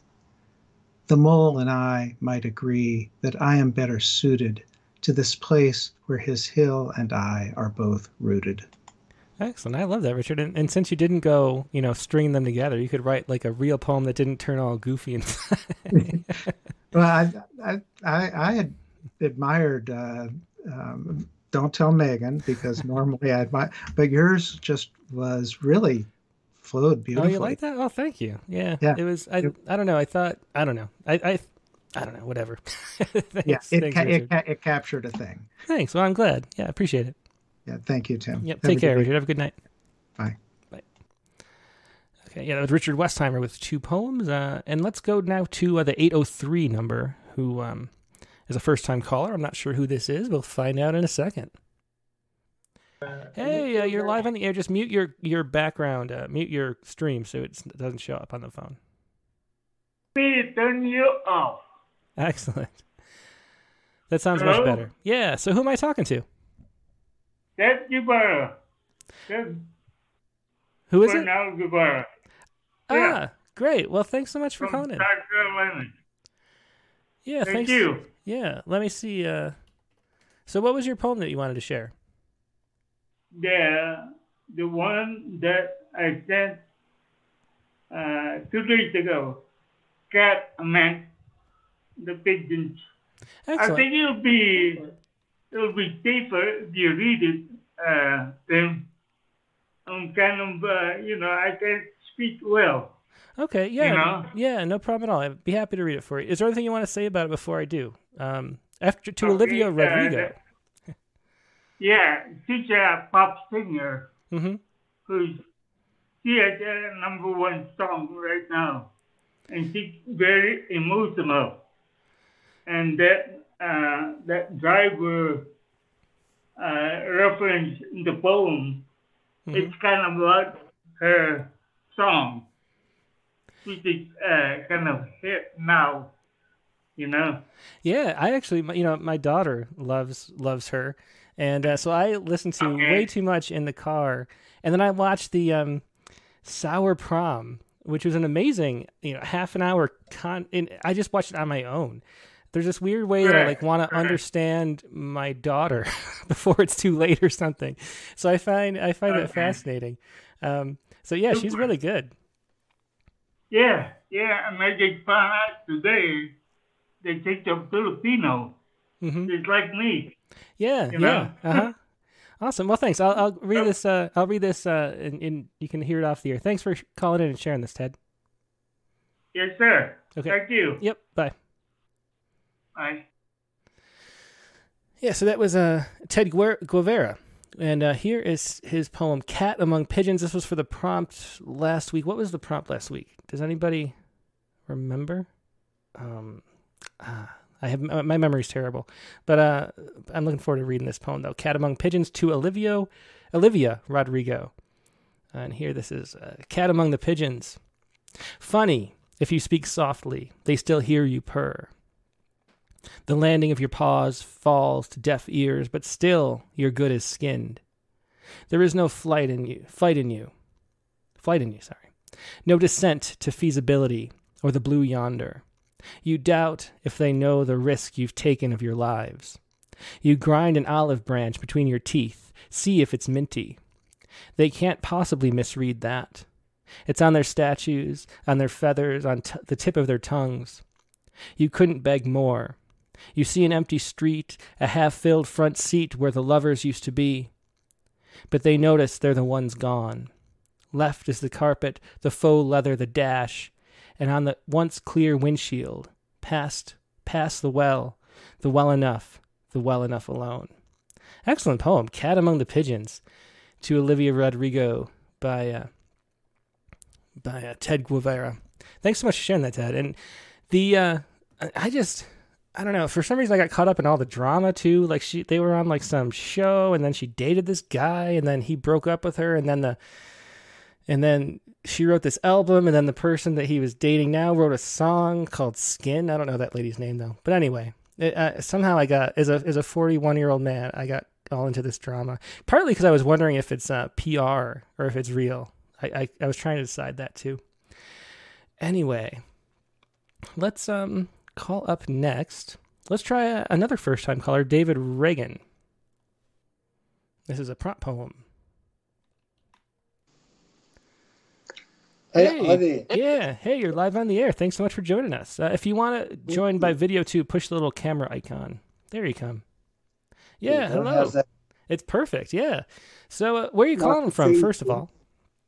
I'm calling from Melbourne in Australia. Ah, excellent. I'm so glad you could join us from Australia. So what time is it there? It's about 11 o'clock in the morning. Ah, good time. So we're 14 hours ahead of you. Mm-hmm. Yeah, well, good time. In the middle of winter, Tim. Mm-hmm. Yeah. So all the heat references don't really apply right now, but they will. No, they definitely will. They will for sure. Yeah. And I don't know if you remember, the prompt is idiom. Yeah. Mm-hmm. Yeah, it was last week's prompt though. I think. Oh, maybe Ted's was for this week's prompt. It was. Okay, so he said last week, but he meant the one we gave last week. I was trying to think of like the 2 weeks ago, I guess you would say. But anyway, yeah, idiom is the prompt. And what did you want to, or do you have anything you want to say about this before you read it? Well, look, it's just a bit of a fun little poem. It was prompted when I walked past a very manicured lawn, and there was a sign on it saying, "Please don't walk on the grass." Mm-hmm. And it's just a fun little poem, and I hope you don't mind a little swear word in there. No, we don't mind at all. You on there? Yeah, we're fine. This is So it's not like, as you said, the idiom poems, I think they sort of inspire you to write like a fun poem and something that's not too serious. They do, yeah. It's a nice break from more serious content, I think. So let's hear it. I'll put it up for everybody at home, and you have to read your own copy, of course. Sure. Yeah, go ahead whenever you're ready.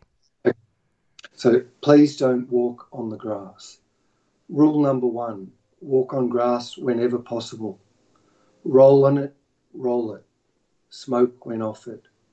Kiss on, lie on, fuck there.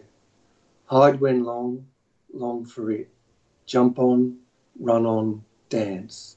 Take off shoes and feel it, touch it, envy it. But face it, the grass is never greener on the other side. Oh, that was great. Yeah, great response to those signs. Thanks for sharing that. Thanks, Jim. Yeah, my pleasure. I'm glad we could reach Australia. It's just amazing how clear the connection is, and it's just technology. Man, wow. It's the first time I've ever listened to you live. I've listened to the podcast, but it's really nice to be online. Excellent. Well, I'm so glad you could join us. Hope you can again soon. Okay. Yep. Cheers. Take care. Bye. Bye. Yeah, and that was David Reagan with his prompt poem, Please Don't Walk on the Grass. Let's see. So unfortunately, Greg Bell, who tried to call in yesterday, has a family Zoom gathering right now, so we may not be able to get away until 7. Well, you know what? Maybe we'll hang on till 7 and see if we can get him live. If we can get Greg Bell live, we'll get him live, and if not, I will read this poem for him, Star Spangled. So we'll wait until 7 and see if he appears. Who else should we do in the meantime? Let's call up Angela Gartner. Hi, Tim. Hey, Angela. How you doing tonight? Good. How are you doing? I'm doing great. Did you want to come in on video or no? No. Okay. Not today. No problem. So what do you have for us tonight?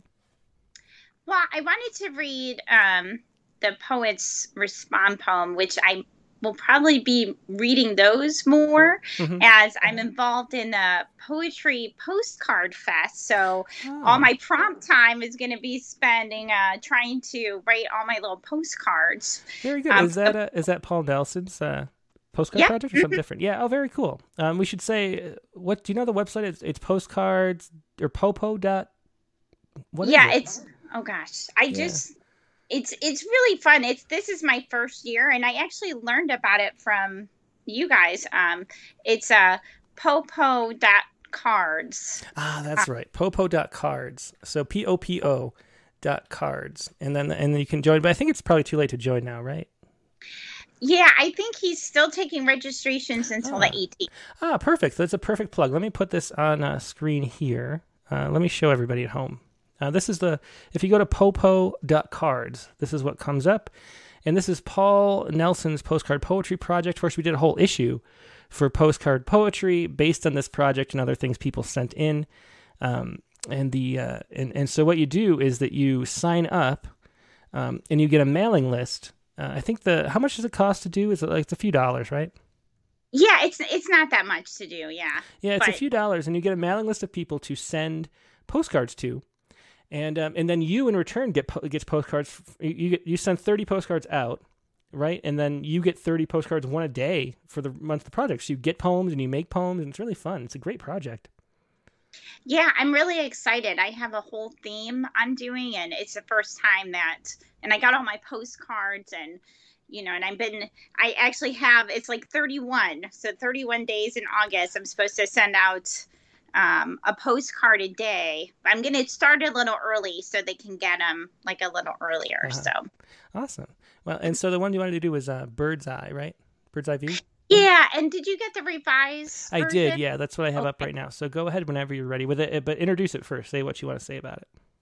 Well, there was, I live Midwest North, and there was this issue with the songbirds where they were having this disease. It's like a songbird disease where they were getting ill and dying. And it's funny because I, like in May, I kept noticing birds like dead, like as we were going on our daily walks, and I was confused then. I'm like, hey, and like some birds I noticed were like hopping around and they seemed like sick, like they weren't flying. And I saw that actually, the article was from Science Daily I gave you, but I actually initially saw it in New York Times. I'm like, oh, that's what happened to the songbirds.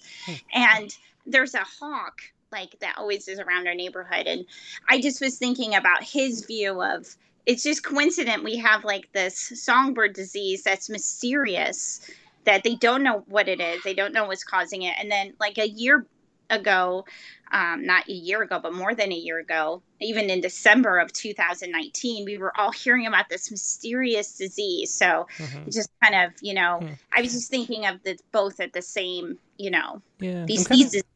Kind of curious about that. Did they find a disease, or did they just, it's complete mystery?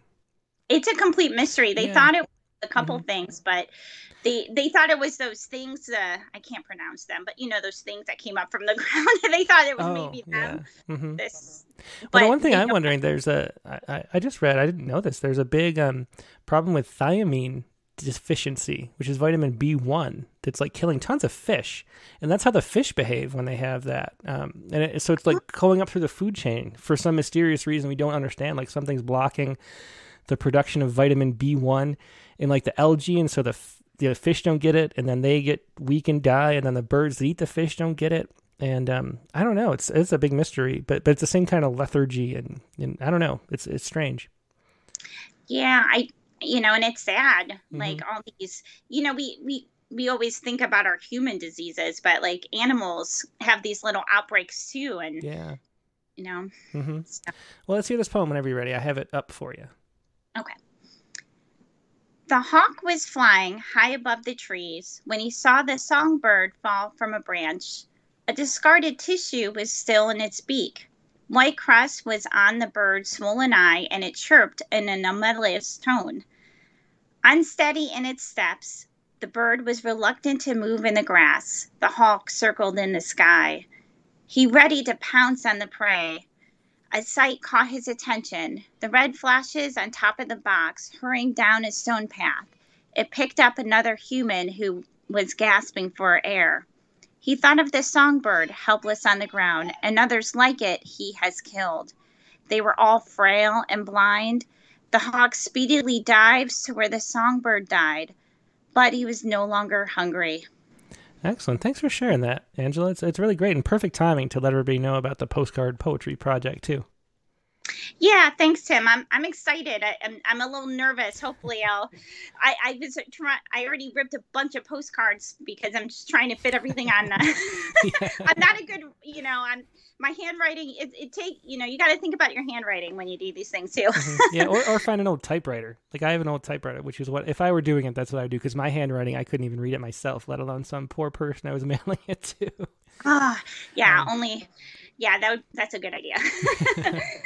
All right. Well, thanks. I'm looking forward to seeing the poems you share from this as we go through the open lines coming up. Well, good. I am excited too. But I hope you have a great night. Thank you. Yeah, thanks. You too. Bye. Thanks. Bye.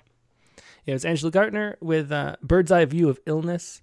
And let me show you just once again, this is the Popo Duck cards, and it's Paul E. Nelson. And what's her name? We're publishing his partner in this project too coming up. I'm drawing a blank though. But it's Postcard Poetry Fest. And you can see the timer, the countdown there. You have 5 days, 5 hours, 4 minutes, and 51 seconds on Paul's countdown here. And that would mean 5 days. 1, 2, 3, 4. I guess Saturday's the deadline. Saturday night. So join this postcard poetry. Let me click on this and see how much it actually costs so I can tell you. It's a fundraiser, too, for SPLAB, which is the Seattle Poetics Lab, which is his nonprofit. It's a fundraiser. So for $15, you get this list and participate in this project. So help support SPLAB, which does a whole bunch of poetry events and things around Seattle and other special things like that, festivals and whatnot. Check out our interview in Rattle number 68? Yeah, 68. With Paul E. Nelson, talking all about SPLAB and all about the Popo Fest, and then samples of these postcard poems, which are really fun to do. Anyway, that is that. Let's see. We got up to 6:57. I want to make sure. Let's see. Make sure we get to 2. Okay, so the only person we have left is Greg Bell, I think. If you'd like to call in, let me put the numbers on screen. Again, we have time. 818-850-7727. That's 818-850-7727. Just let it ring a few times, then hang up. I will call you back when the time is right. Or send me a chat message over Skype to Rattle Poetry, all one word, and just say hi, and then I will call you back when the time is right. Let me make sure I didn't miss anybody. And I think we might have... Let's see, I thought I saw... Let's do Vicky Miko's poem here. Idiom poem number 101. And of course, Vicky includes art like she always does. So let's look at this and we'll share it. Idiom poem number 101 from Vicky Miko. On the edge, and let me describe this image too that comes with it. It's a haiga. So that's the poem and the photo and the haiku go together. It's a picture of two ducks in a pond, a male and a female. The male is like sitting on a rock and the female's kind of swimming away. And the haiku is, on the edge, they talk in riddles about making love. On the edge, they talk in riddles about making love. Great combination of that photo and the haiku. Vicky, thanks for sharing that. And then let me read the whole thing. Idiom poem number 101. On the edge, to feel tense, close to doing something imminent. Talk in riddles, to speak obscurely or with hints. Making love, a euphemism that speaks for itself. And then we have the haiku once again, which I just love. On the edge, they talk in riddles about making love. Joey Stahl is calling right now. I almost got it. I'm going to call Joy Stahl back right now. I guess I did miss it. I'm sorry, Joy. On my call list. Better look at it more closely after we talk to Joy. Hello. Hey, Joy. Sorry I missed you and you had to call in again. I don't know how I didn't see it. But so glad you could join us. Yeah. So well, you and have it's so very short, too. A haiku, yeah. Do you want to say anything about this before you read it? Well, I was just getting so frustrated in not being able to string idioms together the way that you did. I was trying and not doing a very good job of it. I teach idiom, and so I think some of that was getting in the way. Oh, yeah, that would do it. And so I just put all my frustration into a haiku. Mm-hmm. Okay, well, let's hear it. I'll put it up. All right. Idiom. How to say what you mean, as clear as mud. Excellent. Why don't you say it again since it's a haiku? Idiom. How to say what you mean, as clear as mud. Oh, I love that. That was great. Thanks so much for sharing that, Joy. Thank you. Yeah, have a good night. You too. Okay, let me see. So if I didn't see Joy, I'm wondering if that thing is happening again. Where I have where some things are not showing up. Calls. Because they added like a category here. And Dave Williams. Contacts. Okay. So I think that's it. Okay. Let me see if let me see. Well, I still like to wait a minute for Greg Bell. See if we can get Greg Bell live. I'll read, in the meantime, let's read, this is Julian Matthews' poem. He's not here right now, but let's read Julian Matthews' poem, Clouds, right here. Clouds. A lone white cloud floats by my meadow. If a gray cloud suggests it's about to rain, what does a white cloud contain? Has it no purpose but to drift by poets' windows, inspiring us throughout the ages to capture its form and innuendo? Perhaps in a rhyme with proud, bowed, or cowed? Or for a songwriter to see it from both sides now? Does it only have two sides then, one silver-lined and another, presumably, darkly maligned? Or perhaps this particular white cloud is cloud number 9. I should be extremely happy for its emergence, even over the moon, like a leaping Apollo astronaut, or a cow about to dance. But why 9? And whatever happened to the 8 clouds before it? Did they drift sadly by while I wasn't looking? Or even counting? Are all white clouds sequentially numbered then? Like levels in a game, being stuck at cloud 1 would be so lame? 5 or 6 would be a shame, 7 or 8 perhaps, fleeting fame. And if angels exist, do they appear on cloud 10? Then, when my number is up? For that matter, I never ever noticed clouds in my coffee either. They're all foamy latte art now, little hearts and stars, veined swans and smiley bears, unlike my own coffee and my usually hurried morning, random swirls and a hasty teaspoon twirl. Art takes work. You can't fake it with a twerk. Maybe I don't see them in my coffee because I am often told I always have my head in the clouds. But that would make me a giant, wouldn't it? A clumsy, blind giant towering over a wasteland, perhaps standing on the shoulders of other giants, blinded by their own white clouds, but sniffing me out suspiciously from below, for isn't being under a cloud likely to cause that kind of labeling? And so my white cloud fades out of the window frame, as clouds are wont to do, and I'm left with nothing lyrical, nor poetic for having experienced its passing, just the cliché of a bright blue sky, and weary, weathered words conspiring once again, rain on my parade. But that's another poem. That was fun. Thanks for sharing that. That was Clouds by Julian Matthews. And now I am just dying to know, where is that Cloud 9 come from? So the expression is often said to have been popularized by Johnny Dollar radio show of the 1950s, in which every time the hero was knocked unconscious, he was transported to Cloud 9.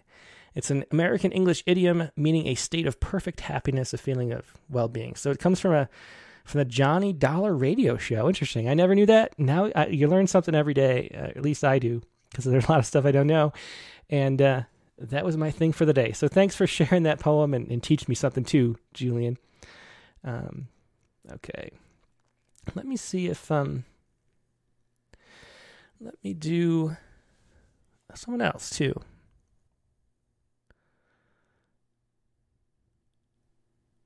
Yeah, so Annie In has a translation, but she's not here yet. So today, she was going to be here Sunday, and since we had to postpone the show, she couldn't. So hopefully we'll save that for later. She has a translation. She wanted to read in both Chinese and English, which I couldn't read the Chinese, of course. So let's save that. And let's go backwards. Let's do... So we'll call in.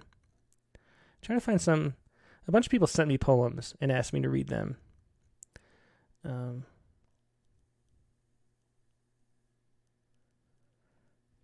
Here's a poem. This is John Probst. And John sent this poem just to share called Evolution. It's a random pull-up from this email chain I have. If anybody would like to just email a poem, if you're watching later and can't make it live, just email us at openmic@rattle.com, and at some point I'll flip through and I can read it for you, which is fine too. And this is one of those. So Evolution, and this is John Probst, and that's John P.R. Let me put his name in the document too so you see his name. He didn't include any links or websites or anything, but if you want, include a link or a website and introduce the poem in the description and things like that, then I can pass that along as well. But here is John Probst's poem, Evolution. Evolution. Throughout the years, there is still no conclusion to the perennial question of man's evolution. Some say it is God's protrusion into natural selection of matter and fusion. But what I believe, and this is only a personal conclusion, is that this unanswered question will always be an intrusion into man's thinking without an equitable, egalitarian, or lasting solution. And that is that is John Probst's poem, Evolution. Great rhymes there, John. And so I'll let John know that we read his poem on the show tonight. And I'm still trying to, I just wanted to, because Greg Bell said he would try to get here after 7. And I'll just call him up and see if he happens to answer. But if not, I'm just going to read his poem and move on. Because it is a 4th of July poem, so we should do it this week. Okay, he's not answering. So, sorry, Greg, we missed you, but we'll get you next time you share a poem. It's sorry for it's another casualty of the delayed show. He was ready to go on Sunday, and he called in on Sunday, but couldn't make it today because he had another commitment. So this is Star Spangled, a prompt poem for this 4th of July. So very appropriate poem for right now. And again, this is Greg Bell. He's a Southern California-based poet. He's come to our literary festival and things like that. Star Spangled. After the worst, we hope, of COVID, after the worst of the bumbling id of America, the comb-over con man, after we began to learn again how completely reliant we are on one another, our unmasked interdependence, we face again the day of boom and bombast, our own star-spangled Independence Day. I see it far and wide out the window, hear it on all sides, loud and bold and brash. Critters cower before it, photons coruscate the night, and far too many people with PTSD flash, sizzle, pop, with blasting as of armaments that rattle my ears, the gunpowder sky, the rocket's red glare. Urgent wail of sirens goads me now to ask in all this celebration, all the blast and beauty, all the picnics, beer and barbecue, all the posturing braggadocio of exceptionalism, if as once before there are 56 men, or women too, now to agree on anything, much less pledge their lives, their fortunes, and their sacred honor to our interdependence.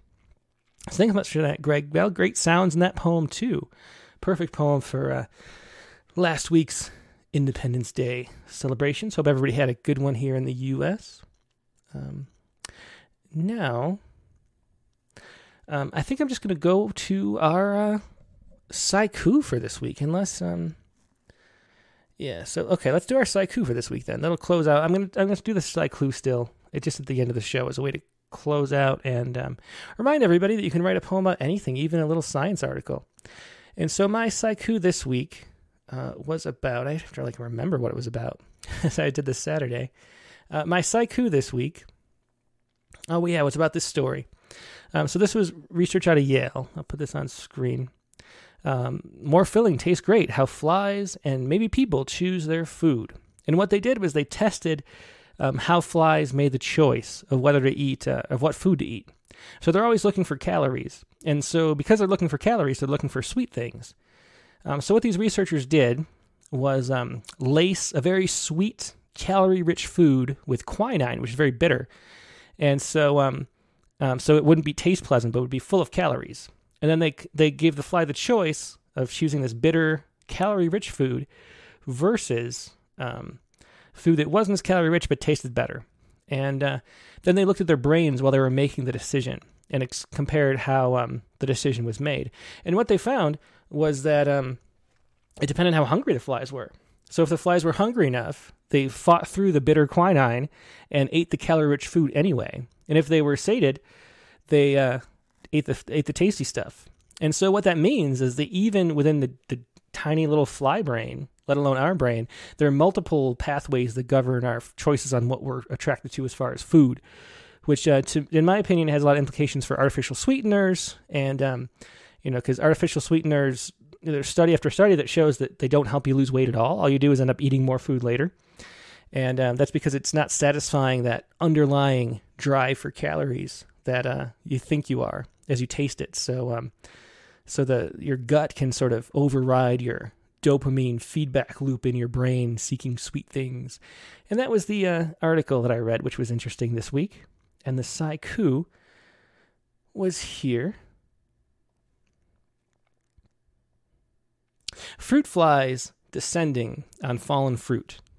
Fruit flies descending on fallen fruit. That was your Saiku for the day, and that is going to be the show for today. Now, next week's prompt, I'll put that up on screen really quick. Next week's prompt is we write a poem that explores a common argument you have. With yourself or someone else. Write a poem that describes a common argument you have with yourself or someone else. That is your challenge for the week.